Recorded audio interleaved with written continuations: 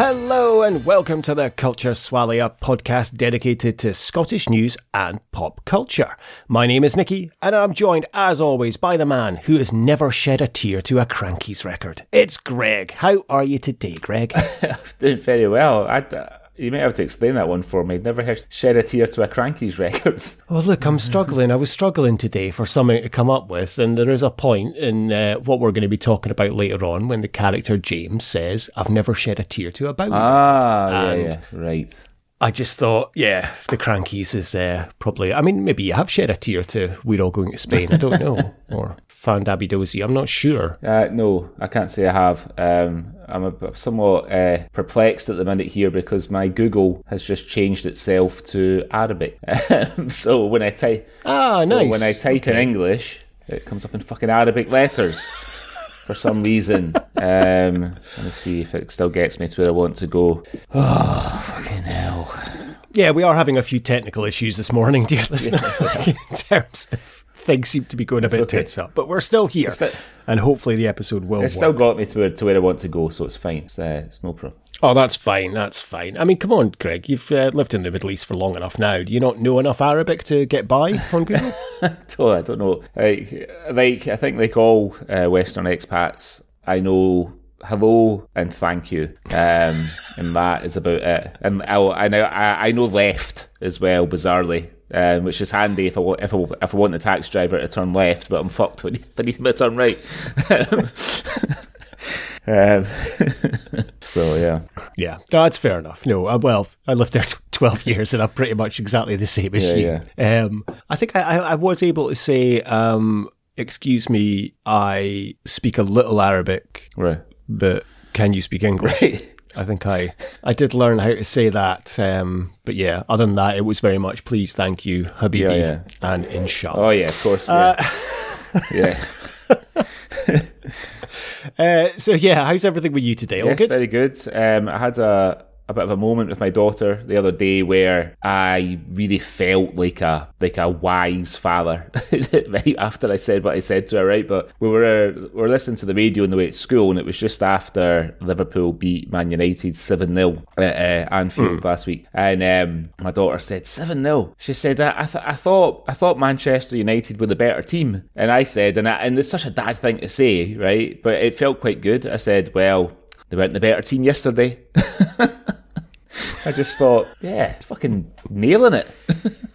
Were you happy with yourself? Yeah, I was. I thought that's a really good response. So it was. Even she. I sort of looked at her sideways, and she had a kind of, well, fair enough kind of look on her, you know, as opposed to the usual screwed up face of doubt and recrimination that she usually has on her face when I say things to her. So, yeah. Oh, very good. You were able to impart a little bit of dad wisdom there and, come out with like a nice little quip as well. So I'm glad you were proud of yourself there. It was. For somebody for somebody who follows football just enough to kind of get by in a conversation, I thought I did all right there. Oh, very good. I'm glad to hear it. Wonderful. All right. Well, we'll go from the world of football into the world of news, I guess. Shall we have a look at what's been happening in Scotland in the last couple of weeks? Let's do it. Cue the jingle.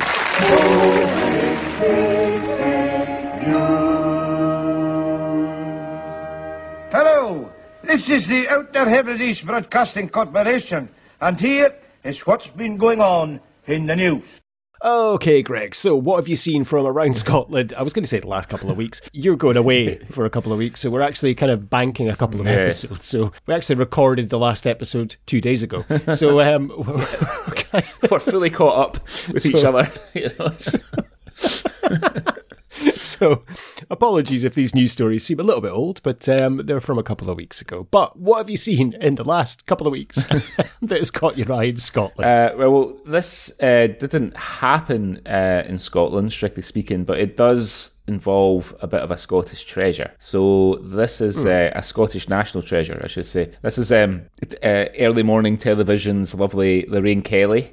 She profusely apologises to GMB's Kate Garraway after on-age cleavage blunder. So Lorraine was telling viewers about what was coming up in their own programme, when her co-host Ben Shepherd and Susanna Reid decided to play a trick on her. The pair had a little bit of fun at Kate's expense with the use of the green screen, as the 55-year-old caught their attention with her bright green jumpsuit for her latest TV appearance.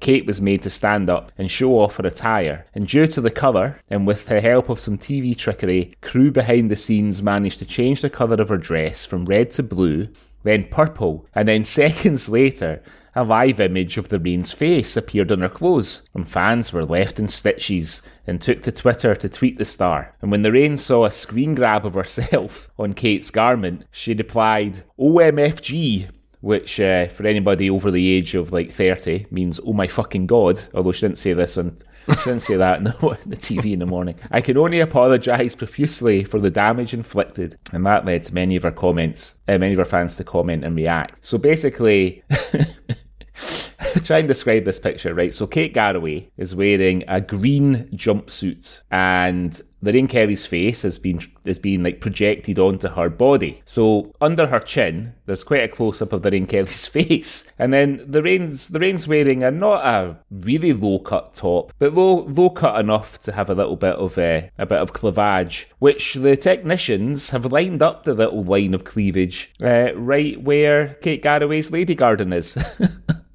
Oh my dear. Oh my dear, indeed. One of Lorraine's fans on Twitter said, my mother noticed it straight away. You can't fucking miss it. I told her it'll end up on Twitter. Another penned, "GMB, please look back at Lorraine on Kate. Not sure the cleavage was in the right place," alongside a string of crying, laughing emojis. When a fourth penned, "I'm not sure that GMB thought this one through. At Real Lorraine," that's Lorraine Kelly's Twitter handle, "Lorraine Kelly's cleavage projected onto Kate Garraway," alongside an image of the moment in question. So that's the article, sort of short and sweet. It would never have happened when Roland Rat was running TVAM, would it? I just had to laugh because I just heard your pussy meow in the background as you're talking about about Lorraine Kelly's thing. No, that would never happen in Roland Rat's days of Roland getting his rat out with Kevin or anything like that. I did see this picture, and yeah, it is quite a spectacle in terms of the way the cleavage is just there. And I guess it makes a change from people not talking about Lorraine Kelly's growler, because obviously there's quite famous pictures available online of really? of yes. Put your VPN on and have a look for photos of Lorraine Kelly. And yes, there are photos of her. So it is her growler. Who's taking naked photos of Lorraine Kelly and putting them on the internet? It was in her younger days, but yes, there are photos available online of Lorraine Kelly's massive hairy Kate Bush. I think it was acceptable back then, though, right? It was the style, wasn't it? Oh yeah, it was. Yeah, no, it's completely fitting of the time. Yeah, I'm not having a go at anything about her for having a massive bush. It was very much of the time and of the style. But yes, there are photos of Lorraine Kelly out there. Just to pre-warn you in case you're wanting to have a Google for that. I'll have a look. But yeah, stick your VPN on first. Yeah. So was Lorraine like a former like sort of Tennant's lager can lovely or something like that before she was a serious journalist? I don't ever remember seeing gash on a can of Tennant's lager. I'll be quite honest with you there, Craig. The lager lovelies were well covered up on there. I don't know what the photos are for. Fuck it, I'm gonna have to Google them now, haven't I, and see what the. We don't know how they got there. I'm not sure. No, I don't know. I'll need to investigate that further. I'll have a proper look and try and find out the background behind them, and I'll let you know in the next episode. Okay. Have a Lorraine Kelly's gash update. I need to stop saying that word. Sorry, I don't know why.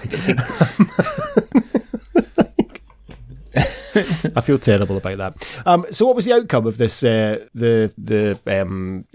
Her cleavage getting beamed onto Kate Garraway's lady parts. Was there any fallout or anything? I think it was just all a bit of like shits and giggles. You know what I mean? Bit of a laugh. I don't think anybody took any offence. Okay. It's fair Very enough. good. Just a bit of all good. Just a bit of early morning shenanigans and light-hearted japery. Yeah, I mean, I'm sure we've seen worse, of course. Yeah, exactly. We have morning television over definitely. the years. I mean, Piers Morgan used to be on there. Do you know what I mean? So that fucking dough-faced Tory cunt. It's from one cunt to another, I would say, Yeah. Anyway, that was my first story. Short and sweet. I'm just having a wee look on Google with my VPN on. I've not come across the growler in question. But there's a lot of pictures of Lorraine Kelly in a bikini. So, good for you, Lorraine. Anyway, what's your first story this week? Okay, so my first story this week is from the Scottish Sun, and there has been a bit of an epidemic recently in Scottish football with pyrotechnics and flares and things and smoke bombs being let off and thrown onto the pitch. So they are trying to clamp down a little bit on it. So this is an article from, say, the Scottish Sun this week. Football thugs are smuggling flares into matches by hiding them in baguettes, it has been claimed. Dozens of... It's like, well, what an ingenious way to smuggle a flare in a football ground. Dozens of flares, strobes, smoke canisters and rockets were set off at the Viva Play Cup final at Hampden in a crowd of 50,000 people last month. Less than a week later, a smoke bomb was hurled onto the pitch by an Aberdeen supporter on Saturday evening, missing Pittodrie midfielder Ryan Duncan by a matter of inches, with both clubs now working to identify the culprit. English fans have moved away from pyrotechnics in recent years, amid hopes that Scottish fans will follow suit. But it was claimed that some are using baguettes to smuggle them into the ground. Jim Goodwin, the Dundee United manager, was also pelted with coins, appealed to the clubs to start using CCTV to prevent it from escalating. Ken Scott, who is the head of inspectorate at the Sports Ground Safety Authority, the SGSA, met with representatives from Holyrood, what the fuck is going on this morning, and local authorities in Glasgow to discuss safety certificates. Mr. Scott said there are many reasons why pyrotechnics should not be within a country mile of a football ground. They burn at high temperatures, they can start a fire, and they have the ability to cause appalling injuries. Education and persuasion have had a bit of impact in England. People are realising that there are better ways to show your support than a team than a blue, red or green pyrotechnic device. If fans don't listen, there needs to be a sanction. So there was a big display of pyrotechnics at the Cup final last month. There are 50,000 people inside the stadium, and Ken said that's an awful lot of people that could have been impacted, but it's also an awful lot of people to search. There are dogs which can detect the black powder which is inside these things, but they're more of a deterrent. The chances of them detecting all of the pyrotechnics is very slim. People are going to extraordinary lengths. They're hiding them inside baguettes. And they often put them inside the hood of a child's jacket because they know that not many grounds search kids. So why don't you just put it in the kid's pocket then? They use kids as mules to get these things in. All right, Ken, Jesus. Also, if you put them down the front of your trousers, nobody's going to search there for obvious reasons. Ken's just giving people tips of how to smuggle them into the grounds now. If people are determined to get them in, they will do it. I still think people have to be educated about the risks, but if they still insist on using them, sorry, but they have to feel the full force of the law. Well said, Ken. So I'm just imagining all of these Rangers and Celtic fans going to the cup final, like an army of Frenchmen armed with baguettes coming in because they've got their smoke bombs and flares that they're a way to set off. And I guess they've got a snack as well because the food at Hampden's pretty shit. So they can set off their flare and then eat their baguette as well. They hide the evidence. I don't see the point of this. I've never been a big fan of this, like smoke bombs or pyrotechnics. I mean, okay, it sometimes looks quite pretty on the TV and stuff, but I generally can't be arsed with it because then they end up having to stop the game. They wait for the smoke to clear. You can't see the players can't see anything because of the smoke. It's all just a fucking pain in the arse, really. I mean, what's the point? I mean, it feels quite... I think it sort of started in Europe, didn't it? I think it's quite a continental thing. I think the ultras and those types of groups, and also Turkey, like sort of Galatasaray and all that. But I don't really get to see the point. And it be, you know, to be serious for a minute, it does feel a bit like a fucking disaster waiting to happen. You know what I mean? Oh yeah, I'd be a bit scared if I was, you know, at a match and someone next to me is like lighting up a flare. I think I would be a bit wary and a bit not suspicious, but like a bit concerned about what's going to happen to that, because it just takes it to, you know, something to go wrong and for it to explode, and then you've got a bit of a nasty accident there. Well, the thing is, like, they burn incredibly hot because it's like it's phosphorus, right? So it burns really, really hot. So, you know, like, you could, you know, if you got somebody, you know, I mean, especially if you're in the Rangers end, there's a good chance the person next to you is wearing a shell suit. You know what I mean? They could go up like a fucking Roman candle. It's but in all seriousness, it does feel like a bit of a disaster waiting to happen. And the thing is as well, like, when you go to like a big game and it's a sellout, even though the stadiums are all seated now, it's still, you know, you can't help but feel, you know, all those, like, that many people moving at once. You do always feel a wee bit precarious until you're either in your seat or you're out of the stadium and into a bit of space. Do you know what? Well, certainly I do. Anyway, you know. But do you know what that reminds me? Do you know what that reminded me of? Do you remember when you and I can't remember who you went. Maybe you went with a mutual friend. I remember you telling me you guys went to Murrayfield to see the Red Hot Chili Peppers, and a guy known. Not me. Was it not you? Who was it? Well, you know Chris Davis, who's now who's now a comedian. He was at the Edinburgh Festival last year, but somebody told me, I'm sure it was you, maybe it was. Somebody told me that they saw. Do you mean our mutual friend? Oh yeah. They said that they saw him. He had tried to take an air horn in and into Murrayfield, and he was stopped. And they made him like stand outside and set it off before they would let him into the stadium. He said we saw Davis. He was just sitting outside for about 5 minutes, letting off this air horn because they wouldn't let him in with it. I thought, why did we not just confiscate it?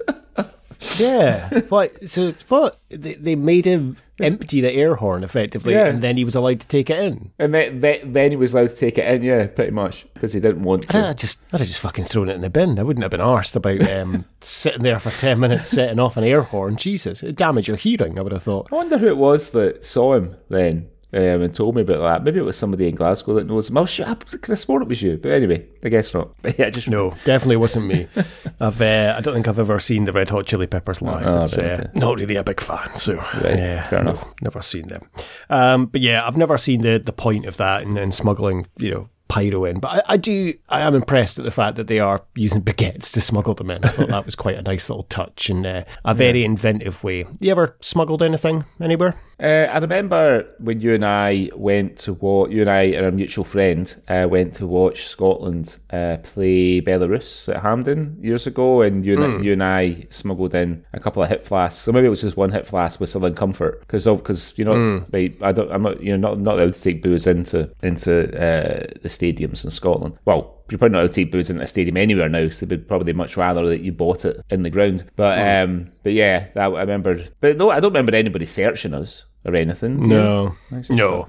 Yeah, I think I've been searched a couple of times going into a ground, usually at Ibrox, I think, but it's always just a customary kind of pat down, if you know what I mean. It's not really a proper search. It's just someone just kind of fulfilling their job in terms of just a quick pat down to check you haven't got a AK-47 under your jacket or something like that, but you could probably quite easily smuggle anything else in. Yeah. I'm surprised they allowed letting you in with food, to be honest, to the football stadium. Well, yeah, you would think they would want you to buy food in there, right? Like to buy a pie or whatever in there instead of bring your own stuff in. I don't know if it's still like this now, because I've not been out in a nightclub in Glasgow for years and years, but I remember we went to the garage, you used to always have to empty your pockets before you went in to make sure you didn't have any knives or drugs or whatever, and then they would you would empty your pockets, and then they would like kind of pat you down, make sure you don't have anything like stuck in your sock or whatever. But yeah, I'm not a big fan of it, to be honest, because I don't really like being touched, especially by somebody I don't know. So what about you? Have you ever smuggled Oh, well. it? Well, I know you tried to smuggle a copy of like Nuts magazine into Dubai. And you got busted, didn't you? That was a genuine accident, like a genuine accident that I forgot it was in my rucksack. I meant to get rid of it before then. No, I mean, obviously the usual, I think, in terms of maybe smuggling, foodstuffs back to Dubai, probably. And I was never one for like smuggling bacon or sausages or anything, but we'd probably... I mean, I used to take a lot of rowies back, and obviously they're made with lard, which I guess is a pork product, so probably would be illegal to smuggle them into the country. But no, I've never been like an international drug smuggler or anything. Yeah.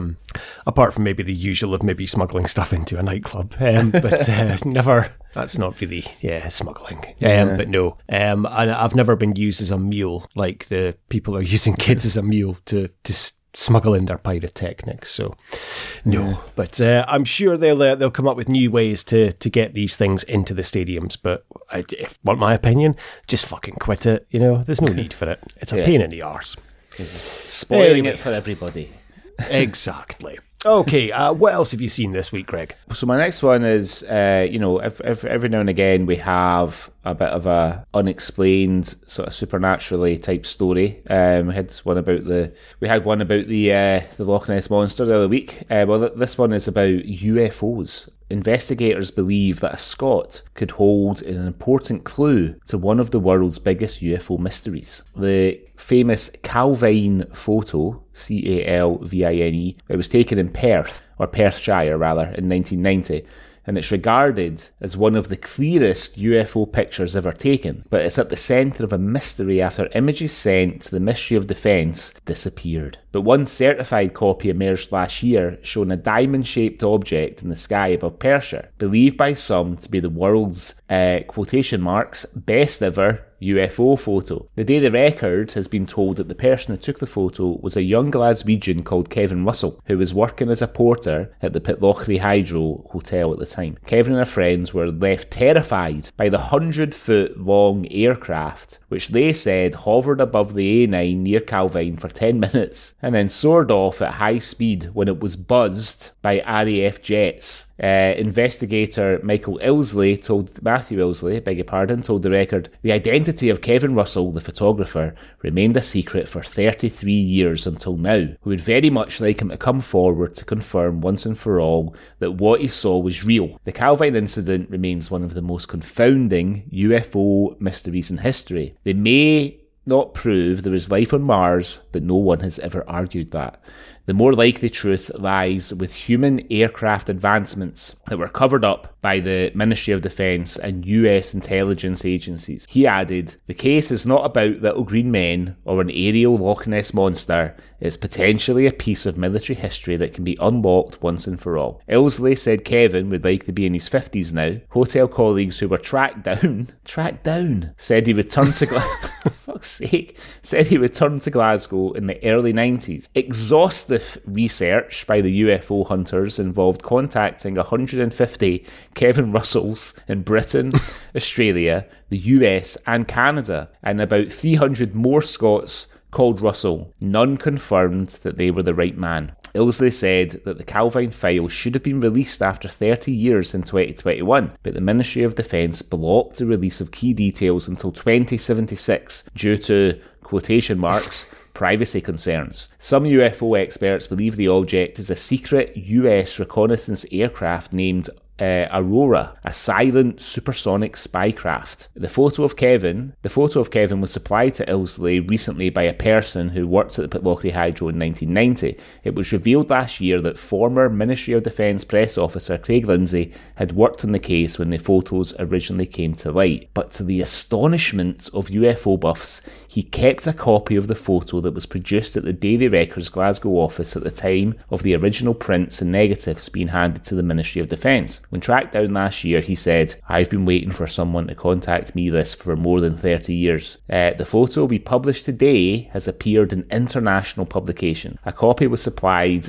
to an expert at Hallam University who believes it to be genuine. Hallam professor Professor David Clark, a UFO investigator who has worked with the Ministry of Defence, traced down a retired British military intelligence source who told him the diamond-shaped craft was real. The sources said he flew to Scotland to meet the witnesses and insisted he discovered the craft was American in the course of his own 1990 probe. The source was adamant the craft was a stealthy, ultra-high-tech, ultra-secret surveillance and target designation platform.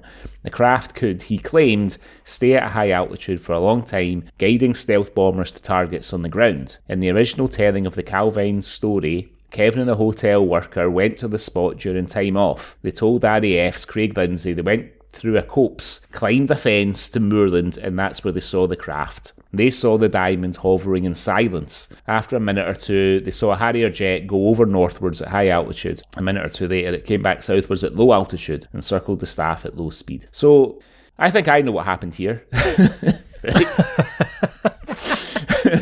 What do you think happened here then, Greg? Well, first of all, right, for something to fly, if you think about it, right, birds fly, right, and all birds, regardless of what type of bird they are a sort of similar winged kind of shape, right? And if you think about aeroplanes, they're sort of bird-shaped, right? They have wings. If you think that the fuselage could be the bird's body or whatever. Helicopters are. I can only imagine helicopters are modelled after fucking Daddy Longlegs, but the planes are obviously modelled after birds. So like how the fuck does a diamond shaped object stay in the sky, right? What's alien technology? Or like super futuristic American technology, but it's not an aerodynamic shape. I mean, how's it up there in the first place? Does it get launched from a catapult or what? Yeah, look, I saw Flight of the Navigator. That was kind of like a big oval kind of shape, and that flew fine.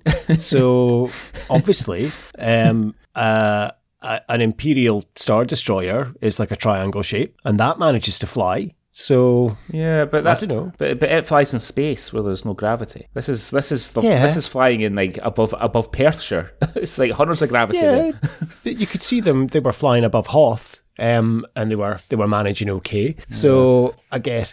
Do you think this is all bollocks then? I think it's utter bollocks. I think that Kevin and his pal have had a day off. They've gone up there. They've got a big bag of mushrooms. They said, let's go up into the countryside where maybe like 12 cans of lager and a big bag of mushrooms. Spend our day off just looking at the sky, and I've decided to play a bit of a hoax on the world, which, because we're also fucking keen to believe in this hokum, it's being taken collectively keen to believe in it, it's being taken seriously. So you're saying Kevin and his mate have basically had an elephant's graveyard day, and rather than the scene with when they imagine kind of the Apaches attacking the cowboys and stuff, they've invented this space aliens. They're imagining Bucky O'Hare is flying above them, and Bucky O'Hare, come on, who the fuck is? I mean, talk about a modern reference. Jesus, well, you got it. So obviously, if you remember Bucky O'Hare, please get in touch. cultureswally@gmail.com. Yeah, no, I suspect you're right. I think they've probably had a little bit, maybe they've seen something, and maybe they've just believed what they've seen. I don't know. Yeah. Who's to say? Have you ever seen anything in the sky that you couldn't really explain when you've been going about at night? No, can't say I have. No, me neither. Genuinely, never seen anything. Believe me, I fucking looked for it. Never seen anything. Yeah. I mean, I do often see like a jet stream or something, and I wonder, like, where's that come from? Or, you know what I mean? Like, you kind of see the tail end of like the fumes or something, and you wonder, well, it's a bit of a strange shape, and there's no plane around. But my instant thought isn't, it must be Bucky O'Hare, or some sort of space ranger. Yeah, Roger Ramjet or something like that. Was he in space? Was he? Yeah, he was, wasn't he? Yeah. That wouldn't be my first thought. So no, I don't think I've ever seen anything strange in the sky. I mean, I've seen like a shooting star or something, but I mean, nowadays it's normally going to be some fucking bunch of cunts that have set off Chinese lanterns or something. Yeah. Is the more likely explanation. Or personal Which drones. I'm sure. Oh yeah, of course, yeah. Yeah. My youngest daughter, is quite interested in astronomy, and we bought her a telescope recently. And we set it up for her a couple of weeks ago because it was supposed to be, I'm trying to remember, they were saying in the news that one night, a couple of weeks ago, you'd be able to see like a few of the planets really clearly just because of where they were in the sky.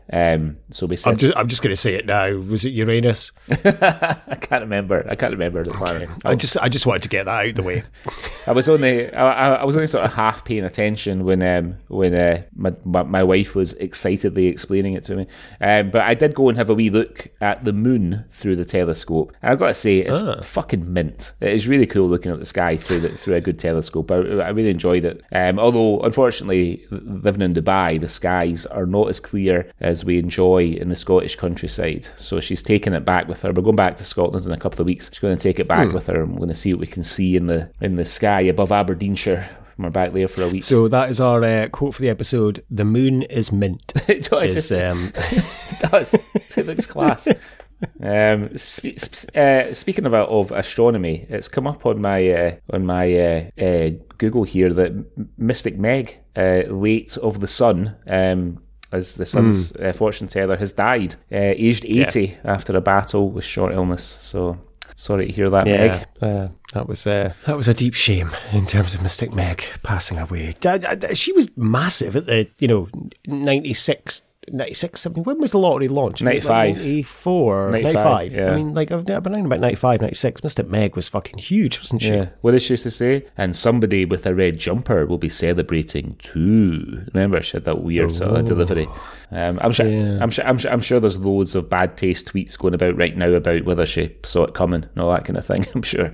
Yeah. You know, as soon as I read she'd passed away, I was like, where's going to be the first person to say she saw it coming? And literally everything I've seen about it on social media, people have made that joke. And it's like, really? Could you not have thought of something better? And they're going to wheel that out when Russell Grant passes away as well. Is that it? Could you name any other astrologers or like psychics? It's basically Mystic Meg and Russell Grant. That's pretty much it. That's it, isn't it? Yeah. I mean, there was there someone else? There was a Scottish guy, wasn't there? Frank something, I want to say. Maybe. I can't remember.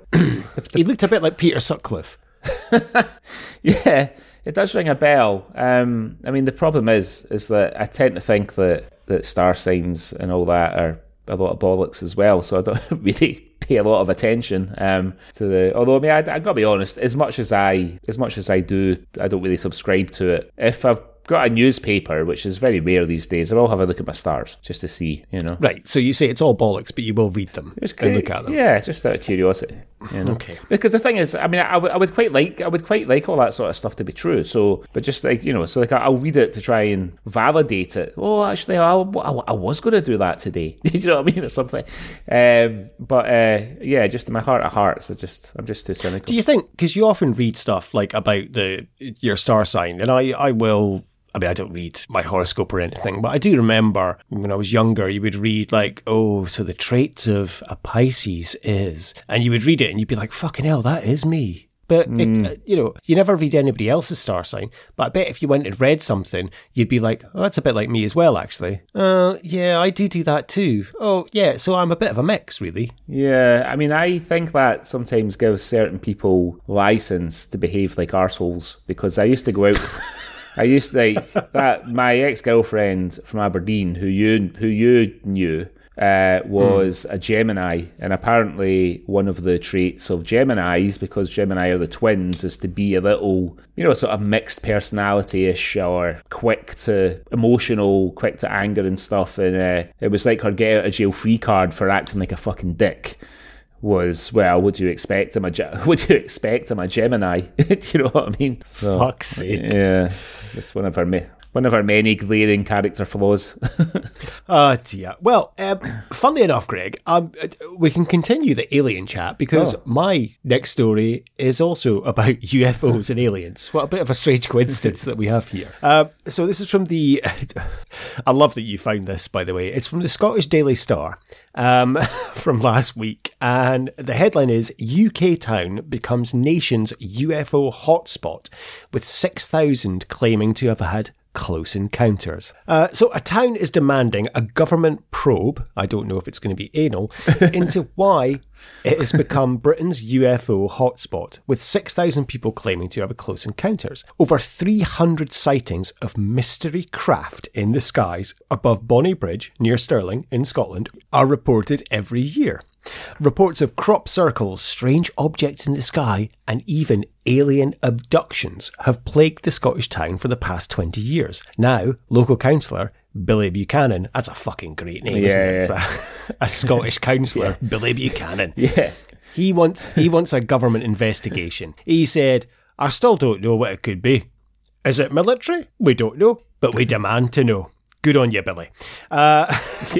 Councillor Buchanan told YouTube documentary makers that so-called UFO experts from around the world have visited the town to investigate, but no one can explain the Falkirk Triangle's high number of sightings, which began in 1992 when a motorist reported a craft floating over the road. One explanation could be that sightings were used as an excuse to skive off work. HR bosses, genuinely, HR bosses have revealed that more and more workers have been trying to take time off by claiming they were visited by aliens.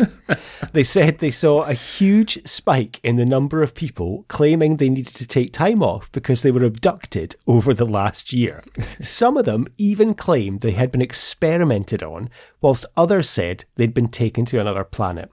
Even more brazen staff members told bosses they wouldn't be coming in because they wanted to go and hunt for little green men. Alan Price, CEO of HR software company Experts Bright HR, told the Daily Star, surely the bosses whose employees called in sick due to having been abducted by aliens or seen a ghost saw green. It may not have been just saucers that went flying in that workplace. Oh, Alan, you're hilarious. So apparently there is an absolute UFO hotspot in Bonnie Bridge. And yeah, people are... Would you, as an employer, if one of your members of staff phoned in and was like, oh, I can't come in today, I got abducted by aliens last night, you'd be like, what the fuck? I know. And the thing is, like, years ago, that sort of shit wouldn't have flown at all. You know what I mean? Much like your triangular-shaped craft. Exactly, my diamond-shaped bloody super spy plane, whatever it is. But you do know where Bonnie Bridge is, right? You know what it's close to, right? What? It's close to Falkirk. Yeah, it's part of the Falkirk Triangle. Yeah. As they said, it's part of the Falkirk Triangle. So we've got the Bermuda Triangle, and now we have the Falkirk Triangle. So bantamweight world champion Billy Buchanan wants a proper probe, does he? He does, yeah. Billy Buchanan is demanding a proper probe into this. He needs to get an investigation into what's happening here. And you know, good on him. I agree with him. I think there has to be some sort of proper probe into this, because people need answers as to why everyone's seeing these strange objects in the sky. Again, it's probably a fucking Chinese lantern or a drone. Yeah. See if somebody told you that Billy Buchanan was after you, you'd fucking shit yourself, wouldn't you? Yeah, you would. Yeah, that's a right proper. That's the, to go back to the last episode, probably just because it's fresh in my mind because we recorded it 2 days ago. That's the kind of name you would hear in a chip shop, and you'd be like, oh fuck, Billy Buchanan. Oh fuck. Yeah, he sounds like a bare knuckle boxer or something. Yeah. It's maybe just because I'm thinking of Ken Buchanan. But I think, yeah, Billy Buchanan, he's a fucking nutcase, but you get good gear from him though. Yeah. Well, actually, speaking of Ken Buchanan, do you remember how Frankie and Benny's used to have lots of old black and white photographs and sports programs and sports pictures up on the wall in the bar, and they had boxing pictures and things like Rocky Marciano and Muhammad Ali and stuff. Ken Buchanan used to come into the Frankie and Benny's in Glasgow that I worked at the Quay every now and again. And he came in one day with a black and white photograph of himself when he was when he was competing, and he stuck it in what they kind of pushed it into one of the frames of Jake the Motter or something like that, and said, "Oh, I've just put my own picture up there. I hope that's all right." We were like, "Yeah, you fill your boots. Go for it." That's wonderful. Yeah. Oh, did he think it was because it's normally like a dry cleaner, so like a Chinese restaurant, you see those types of photos. But he's obviously gone for it, and his local Frankie and Penny's. That's a sweet story. I like that. It was a nice. It was a nice fella, Ken Buchanan. I mean, he didn't come in like all the time, but when he did come in, he was always very friendly, nice to the staff, and all that kind of thing. So yeah. Oh, lovely. But yeah, I guess you wouldn't want to get on the wrong side of him, because I bet he was still pretty fucking handy, even in his advancing years. Yeah. Well, he does. He knocks out Bobby the barman and Steve the bookie in that episode of Still Game that he cameos in, doesn't he? Of course. Yeah, of course. Yeah. Very good. So I think that's it for UFO sightings in Scotland. I mean, obviously, quite a hub of activity. We've got Loch Ness Monster, we've got all these UFO sightings. I can't believe people are phoning into work saying they've been abducted by aliens, though. Well, there was also a link on the article that I read from my story a moment ago about the photograph to the ghost of a green lady smiling at the camera in a Govan pub. I did read about this morning. But Okay, can't imagine. I wouldn't have thought a green lady would get served in a Govan pub. To be fair, it did say that they had the investigators were over from Ireland to investigate, so maybe that's why she appeared green. Okay. But yeah, right. That's a good point in terms of the green lady in a Govan pub. Very well, very good. Cool. Okay. Have you seen anything else this week then, Greg? Nope, that's it. Okay, wonderful. Right. Well, before we go on to what we're going to be talking about today, let's have a little word from our sponsors. Now we are window fitters, we only fit the best. We work for Balmore Glazing, come put us to the test. Insist on Balmore quality. All our units are custom built in one of our 9 factories throughout central Scotland, with a choice of frame, top quality finish, safety locks as standard, and of course a free 10-year warranty. Go for Balmore quality when you're fitting windows. For a no obligation quote, dial 100 and ask for free phone Balmore.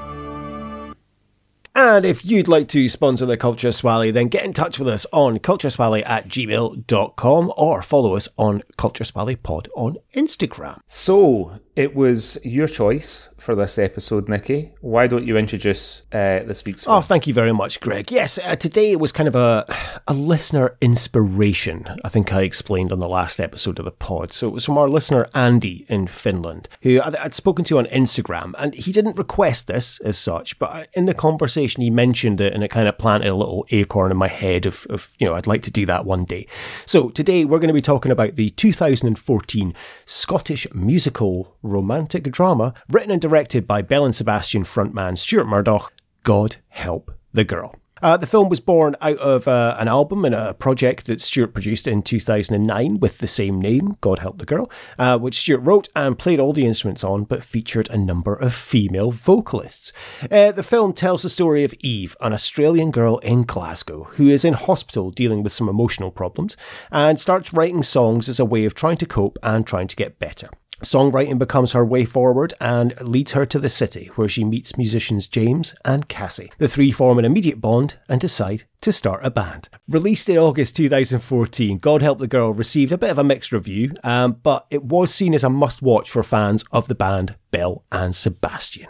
So, Greg, you mentioned on the last episode that you hadn't seen this before. So, what did you think of God Help the Girl? I didn't know. I knew a little bit about it because I heard Stuart Murdoch being interviewed by Adam Buxton a few months ago on his podcast, and they spoke about it. I actually really liked it. I really, really liked it. I mean, it is like a big. I mean, it's essentially like one big long music video with a few talking scenes in it. But no, I like it. I mean, I've always quite liked Emily Browning. I think she's quite I was, she's a good actress.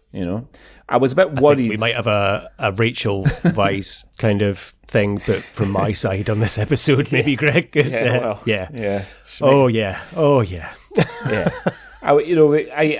knew that she was going to be in it, and I was a bit worried that she might be doing a Scottish accent because I had seen her in Legends with Tom Hardy, the one about the craze, where she plays Reggie's girlfriend and then wife, and her Cockney accent isn't great, and I thought, I hope she's not going to do a Scottish accent. And then at the start of the film, I thought she was trying to do a kind of English accent in the first maybe 20 minutes of it, and then she just sort of seemed to slip into her normal accent, and then it's established that she's from Australia and she's moved to Scotland and all that kind of thing. But no, I liked it. I liked the cast. I liked Ollie Alexander as well. I don't think I'd seen him in anything before. And obviously Hannah Murray from Skins. And the funny thing is, I'm sure in Skins, her character's name was Cassie as well. Yes, it was. Yeah. Sort of coincidentally. No, I really enjoyed it. And one thing that I didn't know, that I was blown away by in the first few minutes of it, my old friend from when I lived in Aberdeenshire, Lee, plays the drums in James's band in the Barrowlands, and there's a fight with him. Lee Thompson. Oh, wow. Yeah. Oh, wow. I haven't seen Fantastic. him. I haven't seen him for fucking years, but Lee's mum used to give me guitar lessons when I lived in Maud in Aberdeenshire, and his sister Audrey was in my class. I was actually better friends with Audrey than I was with Lee because he's a couple of years older than me. But yeah, it was great. He plays the drums in Camera Obscura, Lee, and the other two guys on the stage are from Camera Obscura as well. So I'm sure they're all mates, like, because they're all Glasgow bands, you know. It's got one of the best lines of the film when he's fighting with James and he says, "You're a bloody tea drinker, pal." It does. Oh, good. I'm glad you enjoyed it because I really enjoyed this as well. I think, obviously, and we will talk about Belle and Sebastian and kind of our affection for the band later, but I think the music is obviously great. In points, a couple of songs in particular I absolutely love. One or two maybe I could do without. But this, it really combines it is an old-fashioned musical, and I know we've spoken about musicals on the Swally before, like Anna and the Apocalypse or Sunshine and Leith. And there are... I'm not really a big fan of musicals, but I think if they're done right, and I think this is done right, everything is kind of different. So the first song, for example, is, Eve singing to the camera, but it doesn't feel forced. It kind of feels natural in a way. I'm not taken out. I always think back to just the Sunshine on Leith, just the two of them just all of a sudden bursting into song at the start, and it just seems so cheesy and corny. But for some reason in this, it worked. And I liked the way they kind of mixed things up. Like some of the songs genuinely felt like a music video. And there's one of the songs, the three of them are in kind of a field all dressed in tartan and, they're running around, and it just felt natural in a way. And really kind of cool. I really liked it. So it combined with like an old-fashioned musical, but with like a modern, angst-risen, like coming-of-age movie. And it just had this gentle, kind of low-key Scottishness about it as well. And I really quite liked, because I was quite concerned going into it, thinking, right, you've got three main characters, the three main cast, one's Australian, two are English. How is this going to work? And I genuinely did think, is Ollie Alexander going to be doing like a shortbread accent or something? Yeah. I really liked the way that they handled that, and they established, that Eve is Australian, Cassie's English, and James was born in Scotland, but he moved to England when he was 6 months old, and was moved back for university. And so established, none of them are Scottish, but they're all there living in Glasgow, and it works as well though. Like I genuinely didn't feel at any point like, oh, this isn't a Scottish film.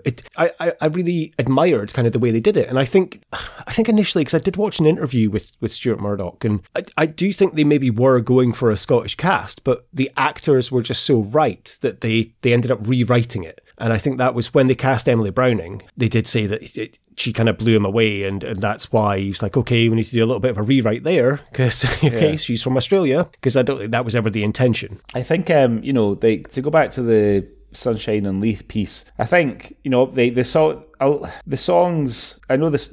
A lot of the songs come from the album, which came out sort of 5 years before the project that you mentioned before that Stuart Murdoch did. But the thing is with Sunshine and Leith is the songs that are in that are all really well known Proclaimers songs, and they feel sort of shoehorned in. Whereas with this, the story, there's no kind of. I think the first time she sings, Emily Browning, or Eve rather, sings to James when they're starting to get to know each other, he says, so do you often just start singing to people? So it's kind of, it's not like like sometimes in musicals they'll sing a song to sort of move the story on, but they never, and there'll be a big song and dance and all that, but they never sort of like acknowledge that they've just been singing. I think it seemed a lot more relaxed. And you said something interesting on the last episode, and we did Beautiful Creatures, and you said this could have been, it didn't really necessarily have to be Glasgow, it could have been anywhere really. But I think what comes out in the way Stuart Murdoch directs this film is that he fucking, I mean, and I could be wrong about this, but I certainly get the impression that he fucking loves Glasgow, especially the West End, because he's just having a field day. He shoots all over the West End. He's shooting in Byres Road, he shoots in the Great Western Road, he shoots in the Botanic Gardens, he goes into town and shoots at the Barrowlands, he's in Central Station. You feel, I really felt, the way he sets up the scenes and things, and the sort of tracking shots and the scene setting shots that he does, that he's got a real love for Glasgow and wants to put it up there on a screen. I've never seen Glasgow look so beautiful in a film. It's incredible. And like I say, I love Glasgow and adore it, but we've spoken many times on the Swally about how Edinburgh is, such a picturesque and beautiful city. And that's one thing Sunshine on Leith does. It looks so beautiful. And there's quite a few films we've covered that Edinburgh's been in. Angel Share, I think, did a very good job as well. And a few other films that we've done, even T2, when they're running up Arthur's Seat, Edinburgh just looks beautiful. But the way that he's shot, and I guess it did help that they shot this over a summer, because it's very sunny in a lot of places. But Glasgow usually looks a bit drab. I mean, of course, we've discussed before, Glasgow is often used as like Gotham City and stuff. Yeah. Like, it's meant to be like a dirty kind of seedy shithole. But Glasgow just looks absolutely incredible in the shots that he's done in this. Like when they're in the Botanic Gardens, and even when they're just walking down the streets, when like Eve's just turning a corner when she's approaching the van to give the tape to Anton. Yeah. The way the sun's shining off the building, it just looks beautiful. Yeah, they've obviously got a really good summer. Yeah.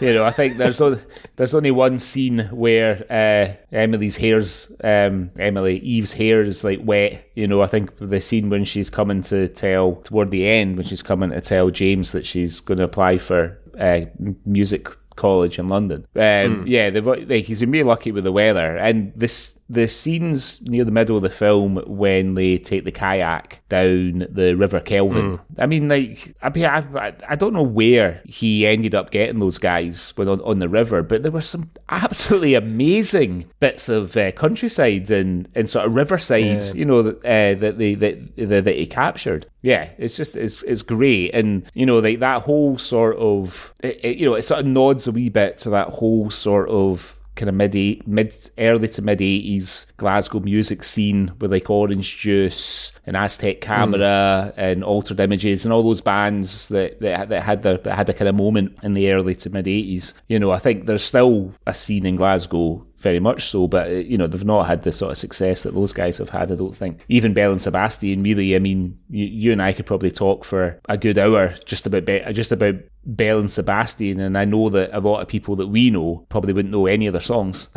No. Like, maybe The Boy with the Arab Strap, but that's probably it. That leads me to ask, actually, like, what are your first memories of Belle and Sebastian? I know we are both fans of the band, like, and I am a big Belle and Sebastian fan, but do you remember, because I vividly remember the first time I heard them. Well, the first time I heard them, I think it was on, what was the DJ called that used to do a sort of indie show on North Sound on like a Sunday, like in the evening?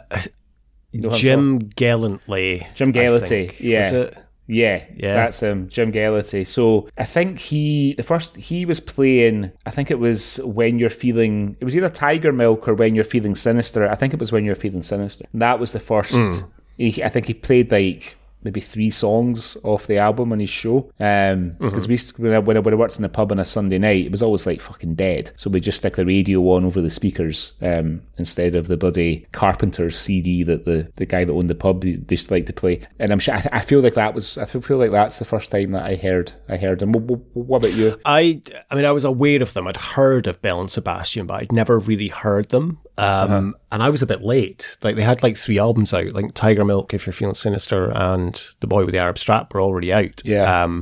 And it was actually when I was in Norwich. And I guess it's because at that time I was still into kind of when Tiger Milk and that came out, I was still kind of in the end of Britpop kind of phase. And then I went into like a big hip hop phase for a while. Like there was just like Eminem, Snoop, Dre, Mos Def type thing. But I genuinely will never forget the first time I heard Belle and Sebastian, and it's because I'd been out in Norwich with a couple of friends, and let's just say we'd been out clubbing, and we'd really enjoyed our night. Like we'd had a really good night, and we were feeling very happy at the end of the evening, like very happy. And we went back to my friend Andy's flat to have a smoke to because we were so happy. We needed to just calm so down maybe a bit. calm down a little bit because we're so happy.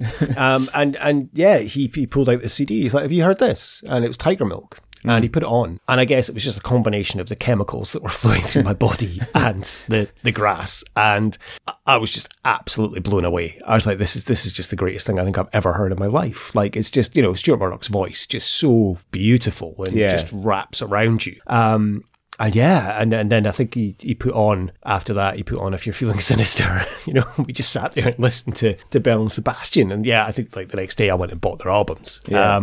Been a fan since. And as you say, we could probably talk about them for hours, but they're such a beautiful band. And as you say, they're well known, but not that well known in a way. I mean, I think people know them, but exactly as you said, if you were to ask a few of our friends about their favourite Belle and Sebastian song, they'd probably say, "What was that? The cartoon with the dog and the boy?" Yeah, I know, exactly. No, I think I like there's a big place in my playlists for just sort of really, really kind of sort of gentle but not soft kind of music. You know what I mean? Like Stuart Murdoch, when you hear him. When I was listening to him in an interview with Adam Buxton, he's quite sort of self-depreciating. He's got quite a sort of dry sense of humour. Yeah. But he seems like quite at ease with himself. You know what I mean? I think they released a new album last year, Belle and Sebastian, didn't they? They released one about a month ago as well.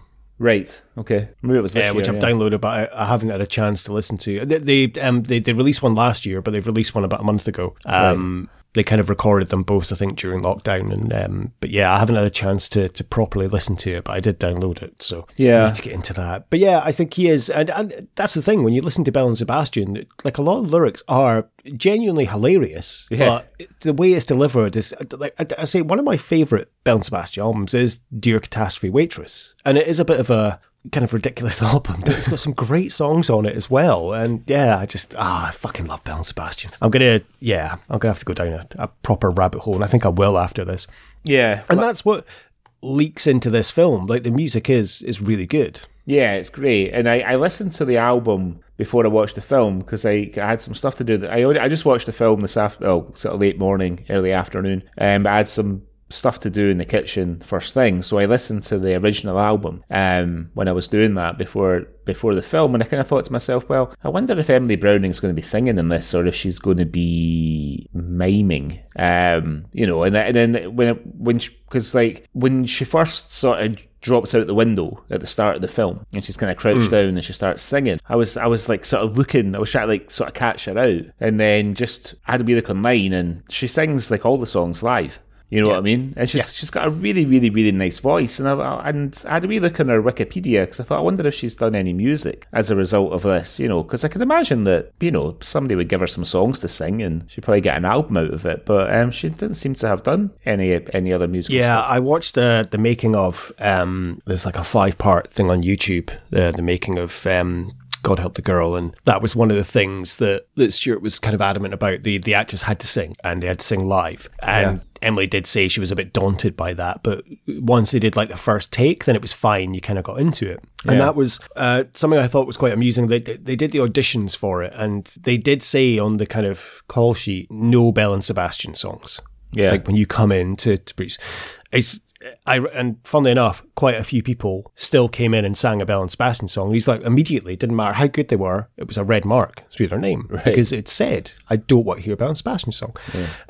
And I think he'd said he was really impressed with Emily. And Emily apparently didn't even read the script for this before she auditioned. She just knew. She's like, what? It's Stuart Murdoch who's written the songs, and he's going to be directing it. She's apparently a massive Belle and Sebastian fan. Right. And she immediately was like, yeah, no, I want to do this. And so sent in an audition tape. And apparently it was the same with Ollie Alexander. He came into the audition and he actually sang one of his own songs, which Stuart was so impressed with, because I guess it was like maybe like an X Factor audition, you know, people were probably coming in and singing, you know, anything, the latest I was going to say Ed Sheeran, but this was 2014. You know what I mean? Like, you know, whatever the day, Leon Jackson or something. But yeah, the fact Ollie came in and sang like his own song really impressed Stuart, and basically just kind of offered him on the spot.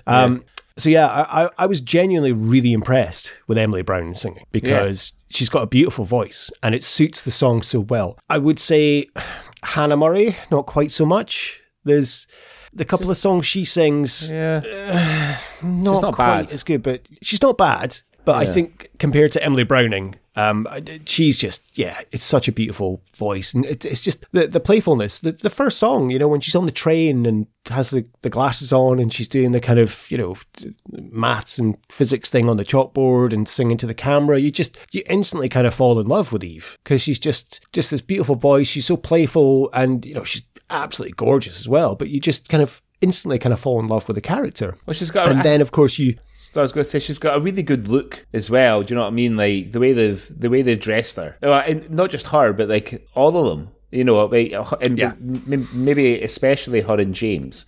You know, like the wardrobe and all that. It's a really, really, really good look. You know, she looks like an artist. You know? Yeah, I did make a note, actually. I quite like James's burgundy Harrington jacket, and I'd need to maybe try and find one of those, because I really liked it. But she's, and of course you think she's this, you know, confident character, and you wonder what's going on, and then you find out she's in the hospital because she has an eating disorder, and she's effectively broken out to go to this gig that night. And instantly, it's quite a shocker when you just then see her in her underwear being weighed, and you're like, holy shit, you know, I didn't realise. And I think that's what a lot of people probably don't realise about people with eating disorders. And I think for such a really heavy topic to cover, and I think they handle it really well in this. They don't kind of exploit it, and it's handled, I think, in a really caring and good way as well. And it also shows up the Scottish health system as well, in terms of, you know, they are really helping, and it's not a criticism on them or anything. And of course Eve escapes a couple of times, but I thought they handled it really sensitively in what could be a very, you know, deep topic to discuss. Yeah, for sure. And you know, this, I guess the sort of message is that you know, sort of art and music can help you overcome these sort of condition. You know, I mean, I read a few of the reviews for it, and one woman writing for Pitchfork, which is online music sort of magazine, she calls the film, or she sort of accuses the film of romanticising eating disorders. And I was thinking to myself, because I watched it with my daughter, who's 14, and I think it does like the opposite of it. You know, like you see Eve, that you mentioned it before, when she's in, you know, the first act of the film where she's in she goes back to the hospital, and she's got to stand in her underwear on scales in front of the nurses, and you know what I mean. And as much as I know that well, I'm assuming that's probably part of how those sort of disorders are treated, but I can also imagine that it must be, for the patient, it must be quite kind of humiliating, you know, having you know, like sort of having to stand there and be assessed and weighed and measured and all that kind of thing. So I don't think it romanticizes eating disorders at all. Like, you know, all the way through the film, I think what Browning's great at is that she's kind of playing two characters. Like, she's like a different person when she's with James, and then later on Cassie and the rest of the guys in the band. But then the scenes when she's by herself, when she's running out of pills, you know, and she's sort of, you know, she realises that she's only got however many days worth of pills left, and the sort of self-doubt and anxiety and everything. You know, there's nothing kind of romantic about it in the slightest. Not at all. And I think it's a good point. I mean, that's what a lot of people say people that have eating disorders, they do put up a mask. I guess it's all the same as like alcoholics, they'll put up this mask in front of people. So maybe that's what she was doing with James and Cassie, like feeling everything's fine. But I do genuinely think she was actually fine, because it is when James kind of falls out with her, but he's taking the huff a little bit because he discovers she's shagging Anton. Yeah.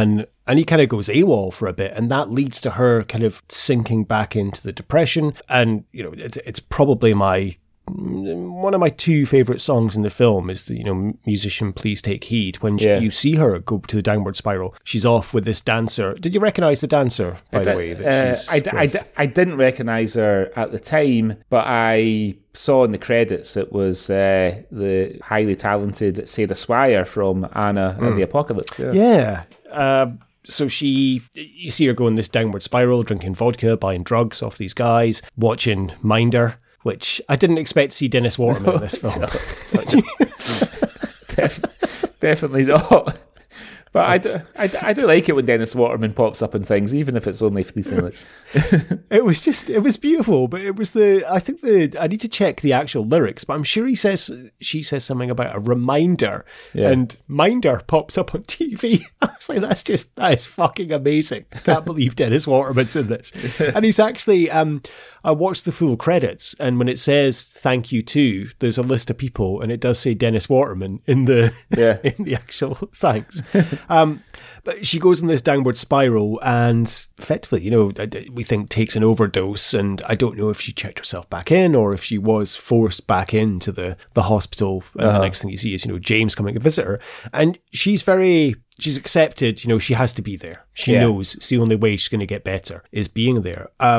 So yeah, I completely agree with you. I think for to say that it glamorizes eating disorders is ridiculous. I think it really shows the horrible impact that they have on the people and, their friends and family as well, because obviously James is, impacted by it. And true enough, he kind of says that the nurse does say to him, "Did you know?" And she's like, "Well, yeah, you just have to listen to the lyrics of the song she writes and The only glamorizing part I could say is the football match, which has that beautiful speech from the comedian Josie Long playing the football that we're all fucking mental. Yeah. And the big high five, mental. That was that's the only bit I could see possibly glamorizing it. You look frightened. We don't need to be frightened of them because we're all fucking mental. Do you understand? They're not mental. They don't have a clue, right? These are children. They're beautiful children, but they're children, and we can take them down. Do you understand? Go mental! I think what the scene you mentioned before that actually does a really good job of showing the kind of vulnerability of people who are suffering with those types of conditions. Because I think when James sort of withdraws a bit from her, I think it's only for the day. It's like the Sunday, because when he meets her back in the hospital, she says, "Where did you go that day?" You know what I mean? And so to me it kind of understated how much she really needed him. Maybe not in the way that he wanted her to need him, but she kind of needed them nearby, and she needed Cassie nearby, and of course Cassie's away on holiday at that point with her family, and it's just, how sort of fragile the sort of tape holding her together is. All it takes is one little thing like that for her to sort of come crashing down. I think Emily Browning seems to understand it really. She seems to understand what the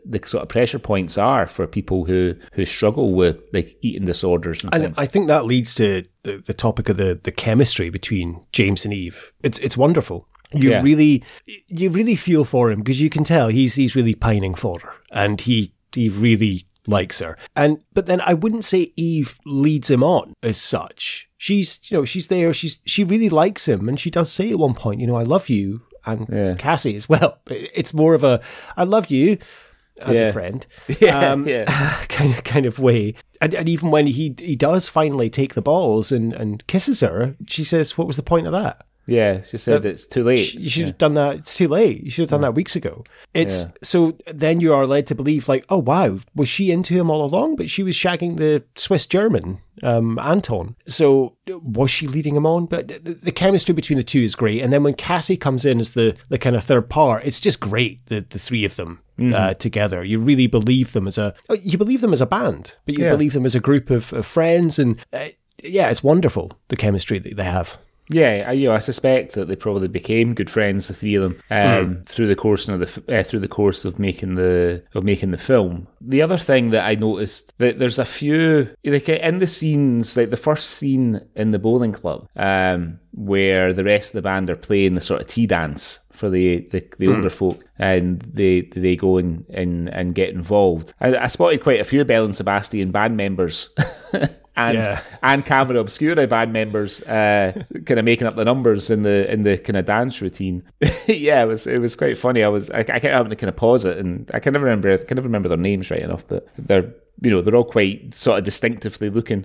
The other thing that this woman who reckoned that Murdoch was glamorizing eating disorders, was, she said that she criticised the film's lack of racial diversity as a microcosmic view. This is where, to quote her, a microcosmic view of what is wrought by racial exclusivity that is omnipresent in indie rock. I would take issue with that, right? Because, like, Murdoch did respond to her on Twitter, Murdoch, saying that, a kind of poor white kid from Scotland, and I've kind of written about what I know in the sort of scene and things. But I was thinking, well, there have been some indie bands with black members, and the one that immediately springs to mind is Block Party. But even if that's exactly what I was the way to say. Yeah, but even if you go way back to the Specials in the 80s, which were an indie band, they were a mixed race band, black guys and white guys. So UB40. UB40 as well, yeah. Well, it's true. I think it's been a while since UB40 could be described as an indie band, but then you could say the same about the Specials. The Lighthouse Family. Yeah, People.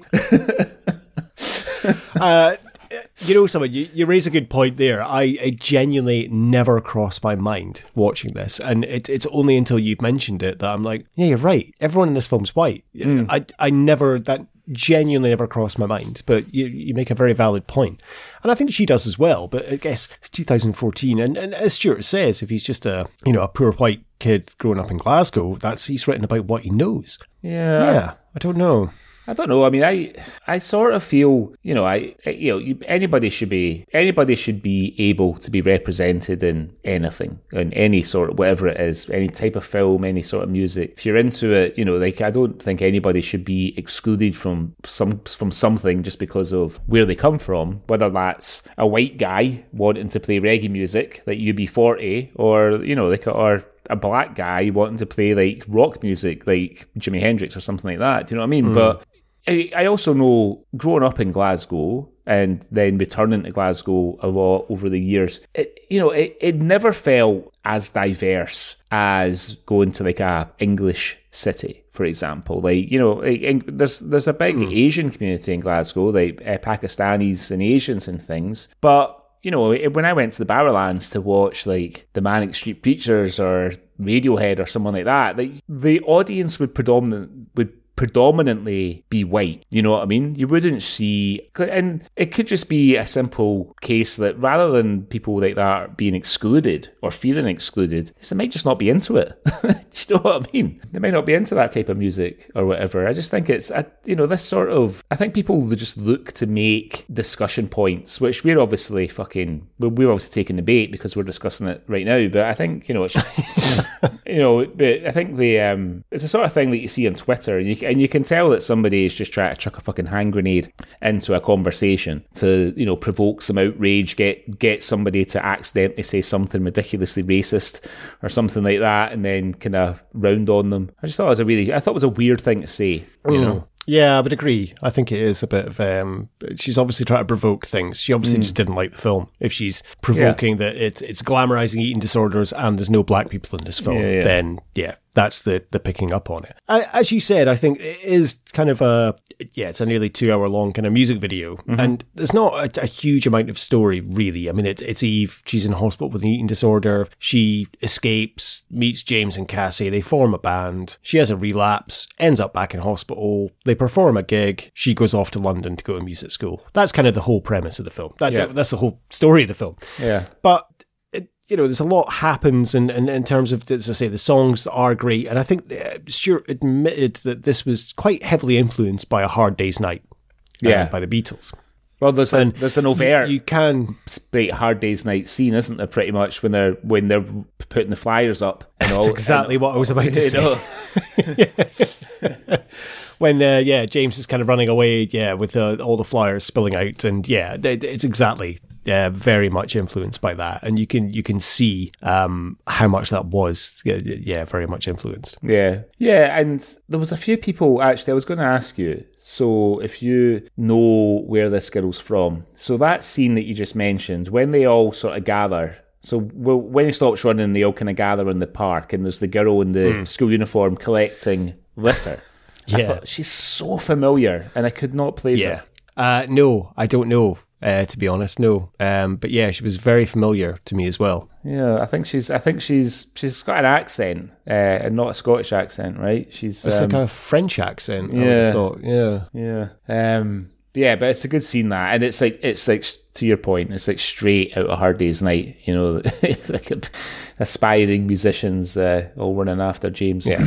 I do like as well. I love a film that is kind of set in like a little bit of an ambiguous time period, because I think we do see at one point Eve has like a smartphone, because she is playing like the keyboard on it. So we know it's, then. And obviously a lot of the things they talk about in terms of tapes not being, they haven't been, cassette tapes haven't been relevant for a long time, although they are making a comeback. I think, but this, even the clothes that they wear, which you mentioned before, it's quite an ambiguous kind of way of when it's set. Like I presume it is set in 2013 when it was filmed, or 2014. But there's not really a kind of key of it's this year, if you know what I mean. Yeah. No, I don't know what you mean, and it's the sort of fashion.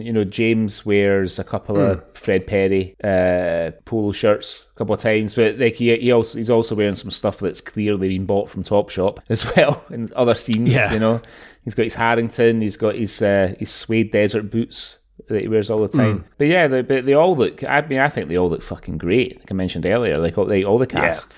They, especially Emily Browning. I mean, we don't see her in the same clothes twice. I liked her.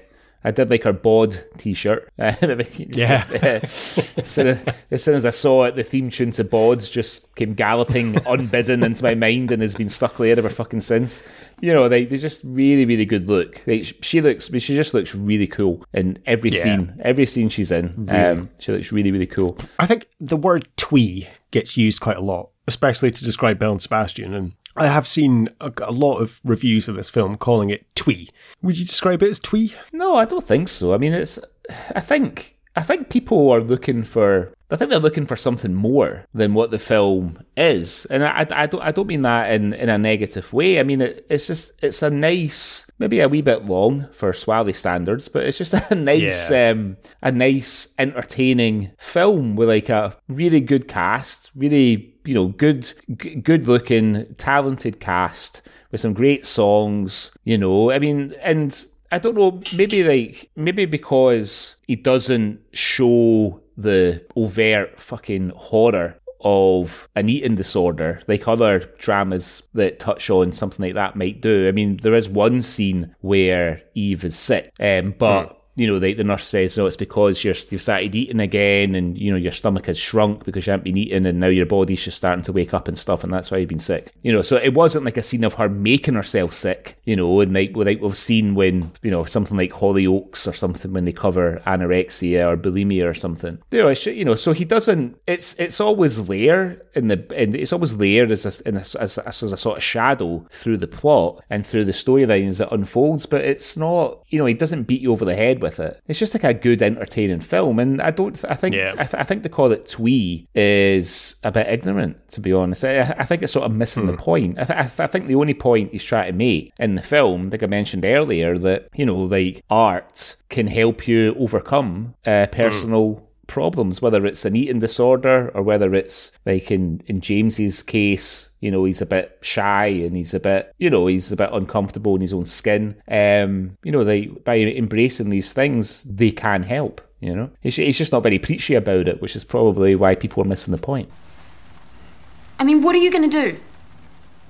What does that mean? What are you going to do? You're just going to sit around here for the next 10 years getting more tired and fed up with everything? You say we can make records. How can we make records? You need money to make the kind of records you want to make. And even then, who's going to listen to them? You're the only person that wants to hear them. Well, what's wrong with that? You can't make records for anyone else. I don't care if we made a record and no one bloody listened to it, as long as it was the record that we wanted to make. Well, I can't have that, James. Okay? I've been inside my own head for way too long. I want to sing, and I want to dance, and I want to meet new people, and I don't want to look back. I mean, to talk about James and Ollie Alexander, you mentioned that this was the first time you'd really seen him? Yeah, I know he's in a band called Years and Years, I think, isn't he? Yes, he is, yeah. Yeah, I know he's been in some stuff. When I was reading about him earlier, I know he was in the Russell T Davies drama that was out last year. I think you watched it. It's a Sin, right? I can't recommend that highly enough. Yeah. It is just incredible, and he's brilliant in it. But you would absolutely love it, because it's just full on 80s. Yeah, like it's honestly, it's one of the best TV shows I've ever seen. It's so wonderful. But he is absolutely fantastic in it, and he's great in this. Like he treads the line of, you kind of know he's a very intelligent guy, but he's not a show off. And I think instantly I cracked up when he's talking to Eve and he says, yeah, I'm a lifeguard. And it cuts to that scene and he's like, you know, here is the safeness. Yeah. Come here.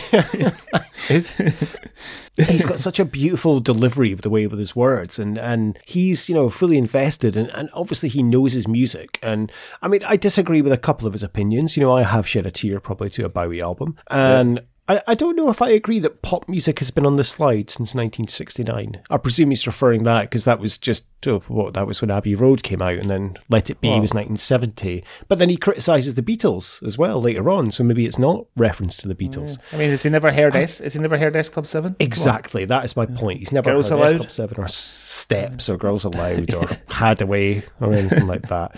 But yeah, I think he's a brilliant character, and as I say, I think he treads the line very well of you can tell how much he cares for Eve. And he's obviously, you know, head over heels in love with her, but and devastated when she says that she's going to London.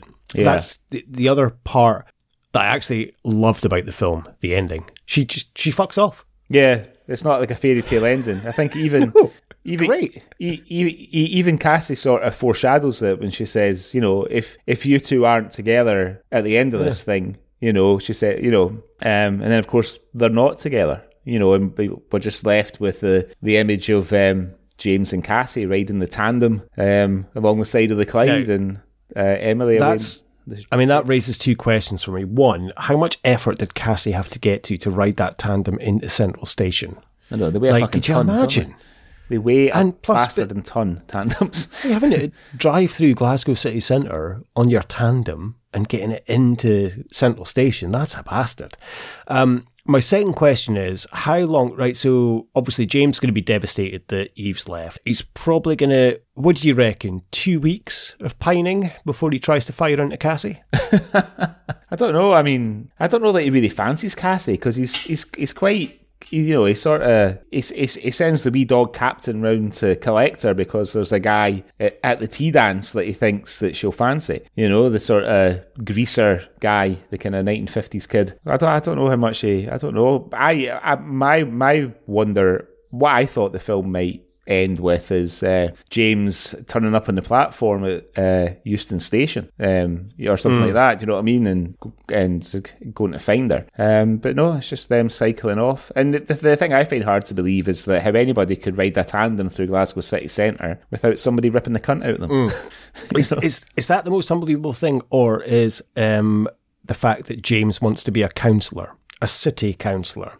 Who wants to be a city councillor? It's quite a a bizarre aspiration for someone who's obviously musically talented. And yeah, it's just a strange kind of aspiration to have. Obviously, it's done on purpose, but I wonder why. I mean, he's a bit of a weird guy anyway. I mean, like that scene when he's sitting outside the bathroom singing the song about wanting to rubber in the bath and stuff. And now, that is the one song that I am like, I'm not on board with that at all. That's just weird as fuck, that song. And I like a lot of the songs in the films. I say I've got two that I absolutely adore, but that song is just so wrong on so many levels. It's really weird, isn't it? He wants to... I mean, I've never, obviously very physically attracted to my wife, but I wouldn't want to, like, give her a bath. You know what I mean? It's weird. And I'm pretty sure neither would she want me to. You know what I mean? There's a scene in the film where they mention two bands that are named after Spunk. Mm-hmm. They mention Pearl Jam and 10cc. Can you name the third band that they don't mention in this film? The Lovin' Spoonful. Yes, thank you. I knew you would know that. I can be relied upon to know things like that. Very good. Glad to hear it. How good were the Neds? Oh, they're just there for a little bit, but I absolutely love the, hey, Blondie, I know you. You go to the posh school. It's just, will you go with him? And then when they're like, we need to leave, and the one Ned goes, she's a wee English rose. Yeah. I bet she's dirty. Oh, excuse me. Blondie, I know you. You go to the posh school. Would you go with my pal? Where does he want me to go? I don't understand what you're saying. Would you go with him? As in, like, go with him? James, cuddle! Oh, I love her. She's a wee English rose. But I bet she's dirty. No, I kind of thought to myself, maybe Stuart's like subverting the whole stereotype of that type of young Scottish man.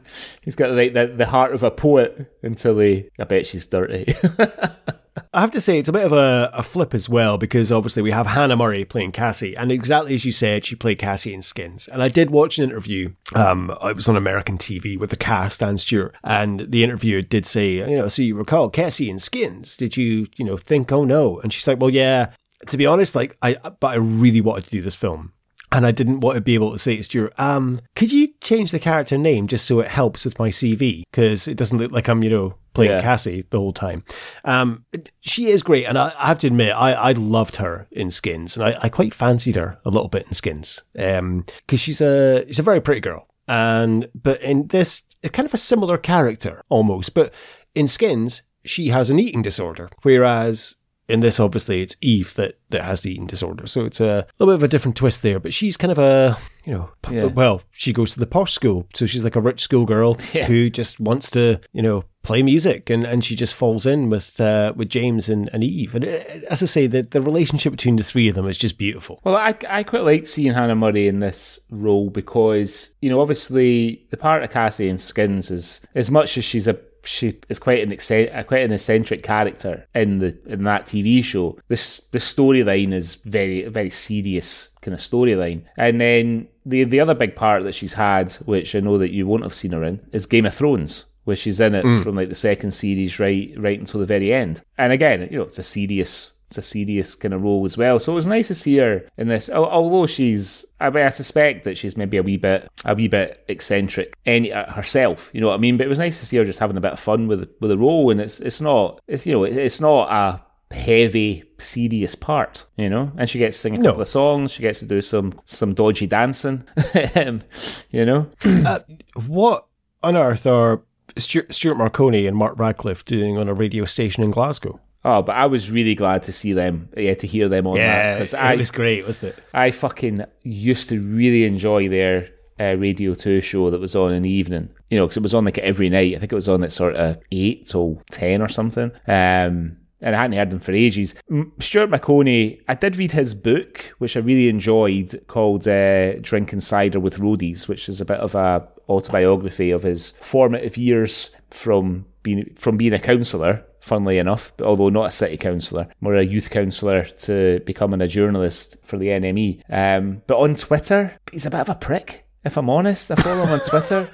I remember driving, and I tweeted him one night. I was driving back from somewhere, and he had like a little documentary on Radio 2 about Northern Soul, and he used the word pureness to describe something, and I tweeted him saying that I really enjoyed the show, but a bit facetiously I said, when you said pureness, did you not mean purity? And he tweeted me back saying, no, I meant pureness. Some people just take things far too fucking seriously. I was like, ooh. I still think purity is a better word, you know. Oh dear. Okay, have you got any favourite songs from the film? I liked the first song, The Apostle, and Act of the Apostle, sorry, and I'm trying to remember. You mentioned it before. The musician, please take heed. I think they were my two favourite songs on it. What about you? Yeah, Musician, Please Take Heed, and I really like I'll Have to Dance with Cassie as well. I just think it's a really kind of fun song. Yeah, it's the one they sing in the. Well, it's never established. I think Mark Radcliffe does say it's the old schoolhouse in Ibrox that they're playing, because it's never kind of mentioned where it is. Because I know they go to see Wobbly Legged Rat at the bowling club, but then the venue they go to is different for the kind of band when they're singing with all the dancing and stuff. And it's like a British Legion, basically. And I think there is a photo in the background of like soldiers, so I presume it is a proper British Legion. But Mark Radcliffe does say when he eventually gets Eve's tape, he does say, so we can't get to see God Help the Girl tonight, but if you want to go and see them, they're playing at the old schoolhouse in Ibrox. So. Yeah. Probably not the usual type of band that plays in the old schoolhouse in Ibrox, but a gig's a gig. Yeah, exactly. Yes. No, they should have maybe been singing the song from Tito Spotting 2 about no more Catholics. But I say you could tell that the cast really enjoyed filming this, and they did say that it felt like a summer camp when they filmed this, and it's so nice to see 3 young cast members just really enjoying themselves, but also making a great film. And I say I have read a few online reviews, and people either seem to love this film or absolutely hate it, and it's quite there doesn't seem to be any in between. And I'm with you. I loved this film. I thought it was great. I really enjoyed it. I really enjoyed it as well, and my daughter enjoyed it too. Obviously, she's a bit of an aspiring musician herself, she really liked it. And I wondered, because Emily Browning, so one of her early parts was Billy Connolly's daughter in the film The Man Who Sued God, which is an Australian film, although thankfully Connolly plays a Scottish man and not an Australian guy. And then she stars with him again in the Lemony Snicket movie with Jim Carrey. So I wondered if maybe another reason for I wondered if she became became kind of friendly with Connolly, and that was how she came to find herself in Glasgow. And another reason, I know you mentioned earlier that she was a fan of Belle and Sebastian, but if that was another maybe a wee reason for seeking out the part, Yeah, possibly. Yeah, maybe the connection there led to it. Yeah. Yeah, so up the Scotia Bar on Billy Connolly's recommendation, eating fucking pickled eggs and drinking pints of Tartan Heavy with the barflies in that pub. Can I just say, Emily, I would love to eat a pickled egg and have a pint of Heavy with you. Yeah. She is. She's absolutely stunning, Emily Brown. Yeah. I mean, she does seem quite small. Like Hannah Murray seems to kind of loom over her. Yeah, I noticed that in a couple of scenes. That she does seem to be quite short. But yeah, she's just she's lovely in this, and I think it helps that she's just such a lovely character as well. And as I say, I watched a couple of interviews with the cast, and she genuinely is a lovely person. And I think a lot of because obviously it was like 2014, so she was kind of the bigger star at the time, and a lot of the interviewers were kind of focusing on her, and she kept sort of deflecting questions to Ollie or Hannah. which I thought was really sweet as well, and like really nice, because she's like, oh, well, you'd be better to answer this. And, you know, I thought that was really gracious of her, and, you know, kind of made me think, oh, she is a genuinely lovely person as well. Yeah. So, Yeah, no, it was really good. I really enjoyed the film. Yeah, and I'm about to go. I'm travelling for the next 10 days after tomorrow, so I've downloaded all of Belle and Sebastian's albums, because that's going to be my soundtrack while I'm bopping around New York. So I look forward to it. Wonderful. Okay, well, shall we put God Help the Girl through the Swally Awards? Yep, absolutely.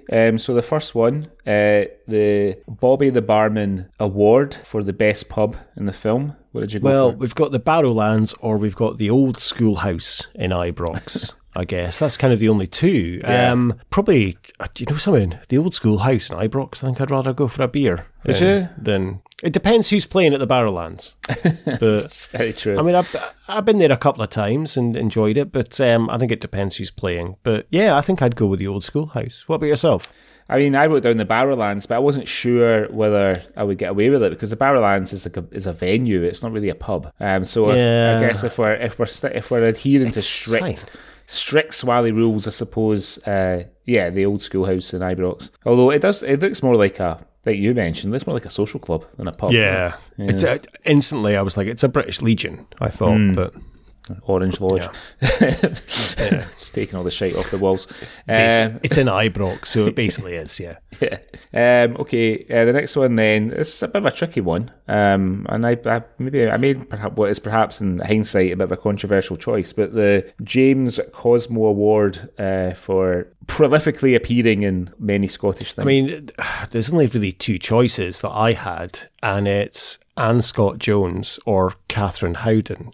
I mean, Catherine Howden only plays like a ward sister, but Anne Scott Jones plays the woman that cuts Eve's hair. So it kind of has a bigger part, and then gives her some Christian healing. When I get that feeling, I want Christian healing. So yeah, I went with Anne Scott Jones. I mean, purely because she has been in, she was in Legend of Barney Thompson. She's been Local in Hero. Strathblair. She's been The High Life, Local Hero. So yeah, I went with Anne Scott Jones. What about yourself? What'd you go for? Well, I didn't recognise Anne Scott Jones. So because we've had her on the Swally before, I put Sarah Swire because I couldn't think of anybody else. But I didn't recognise Anne Scott Jones. There's the hairdresser. So I think, looking at her IMDb, she's a much more deserving winner than Sarah Swire. And Jessie in Maggie. Exactly, yeah. I watched like an episode of Maggie. Unfortunately, they're not all one. And of course, she was the mother in The Nuclear Family. She's going to punch you a pizza. Yeah. Sarah Swire looked good, didn't she? In her scene, I thought. Yeah, she did. Yeah. I've perfed over Emily Browning enough. I can't continue with that. But yeah, she did. She looked incredible, I have to say. Okay. So the next award is the Jake McQuillan Your Tease Out Award. But it's like no real violence in this. I went with James fighting with his drummer.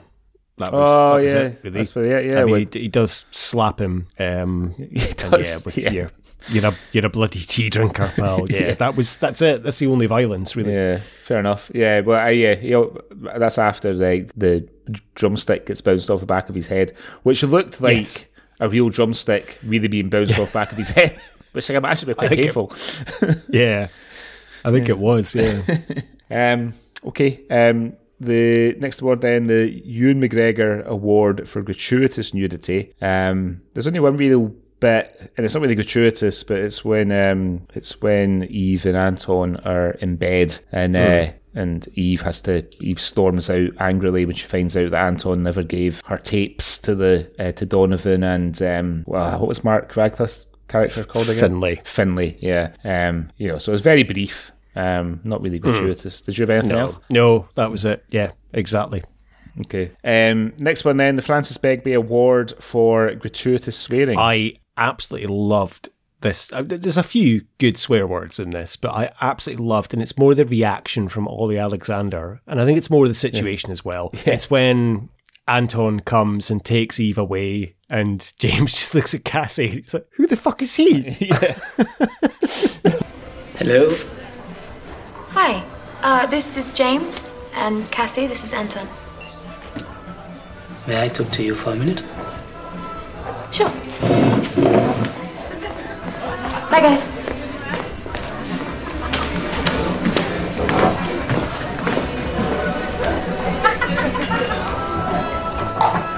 Who the fuck is he?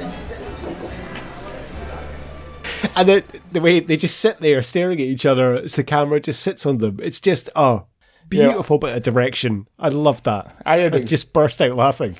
I had exactly the same thing, because up until that point, I don't think we'd had any, certainly hadn't been any F words. You know, we hadn't really had any real swearing. I mean, there's the bit when, in the football match, when Eve is fouled by the keeper, and she says, right in the fanny. But they got up, and apart from that, there wasn't really any other bad language. So just for it to come out of nowhere, to come from James as well, it's just... I think there is a little bit earlier on. I think exactly at the football match, I think Josie Long does say, like, look, we're all fucking mental. So let's just, but it's the way it's delivered from Ollie Alexander. It's just a beautiful. Who the fuck is he? Yeah, I know. to your point, it's so unexpected. Okay, so the next one then, archetypal Scottish moment. What did you go for? Gigs at the Barrowlands. Yeah, good shout. Yeah, that's a very good shout, actually. I went with the Neds. Just purely would you go with him? That was the one I had to go for. Cool. And then finally, the Sean Connery Awards. Who do you think wins the film? I'm kind of torn between Emily Browning and Ollie Alexander, because I think Ollie Alexander's great, but it's kind of Emily Browning's film, really. And she is brilliant. And, the fact that she sings her songs live, and she's got quite a few of them, and she's got such a good singing voice, and she definitely won my heart in this film anyway. So Emily Browning wins it for me. What about you? Yeah, no, I had written Emily Browning as well. I think she's it's definitely her film. Ollie Alexander, you could make a case for Ollie Alexander. I think he's very good as well. But I think if we're being serious, I think it's Emily Browning's film. Okay. Yeah. Wonderful. Well, yeah, I really enjoyed God Help the Girl. As I say, I think I mentioned last episode, I'd seen it once before, but it was through basically after 2 bottles of red wine. So couldn't remember a huge amount of it, but I really enjoyed it, and I've watched it twice this week, and I'll probably watch it again because I just thought it was so good. And I'll definitely be downloading the soundtrack as well to listen to. Cool. So, wonderful. Well, that was my choice, Greg. So, it's your choice next time on the Swally. So, why don't you tell us what we're going to be talking about on the next episode? So, I've gone for another film with a all-star Swally cast. Just absolute bomber after bomber. I've gone with the 2008 historical comedy drama directed by Charles Martin Smith, starring Charlie Cox of Daredevil, I know he's not Scottish, Billy Boyd, Robert Carlyle, Peter Mullen, Stephen McCall, Stone of Destiny. I can't believe Why? Sorry. It was on my list, but the reason I picked it was because of Kate Mara, who I absolutely fucking adore. So... yeah. Oh, wonderful. What a fucking great choice. Sorry, I cut you off. You were about to explain. Stone of Destiny about... Yeah, so it's about the group of academics who famously stole the Stone of Scone, the ancient stone in which Scottish kings were knighted that had been sitting in Westminster Abbey for hundreds of years. I think is back sitting in Westminster Abbey, I believe. Yeah. So it's all about that. I've seen it before, but many years ago, I think when it was quite new. Don't remember a great deal about it, so I'm looking forward to watching it again. Wonderful. Well, I obviously haven't seen it because it's before my allotted time period, because I don't watch anything like pre-1960s. However, I will make the sacrifice for the Swally and for Kate Mara as well. Okay. So we've had, so it's a sort of a bit of a trifecta. We had Rachel Weisz that certainly I got a bit hot under the collar about in the last episode. Emily Browning, which is probably fair to say we both got a little bit hot under the collar about in this episode, and then we've got Kate Mara coming up in the next episode. So yeah, I'm going to definitely pick an all-male cast for my next choice. Avoid this. All right, wonderful. Well, thank you very much, everyone, for listening. I hope you enjoyed the show. If you want to get in touch with us, if you've got anything in the news that you've seen you'd like us to cover, or if you've got anything from Scottish media you'd like us to cover, then please get in touch on cultureswally@gmail.com, or just send us a little line to say hello and we get in touch. Or you can follow us on Instagram @CultureSwallyPod, or follow us on Twitter @SwallyPod. And Greg, we have a wonderful website as well, don't we?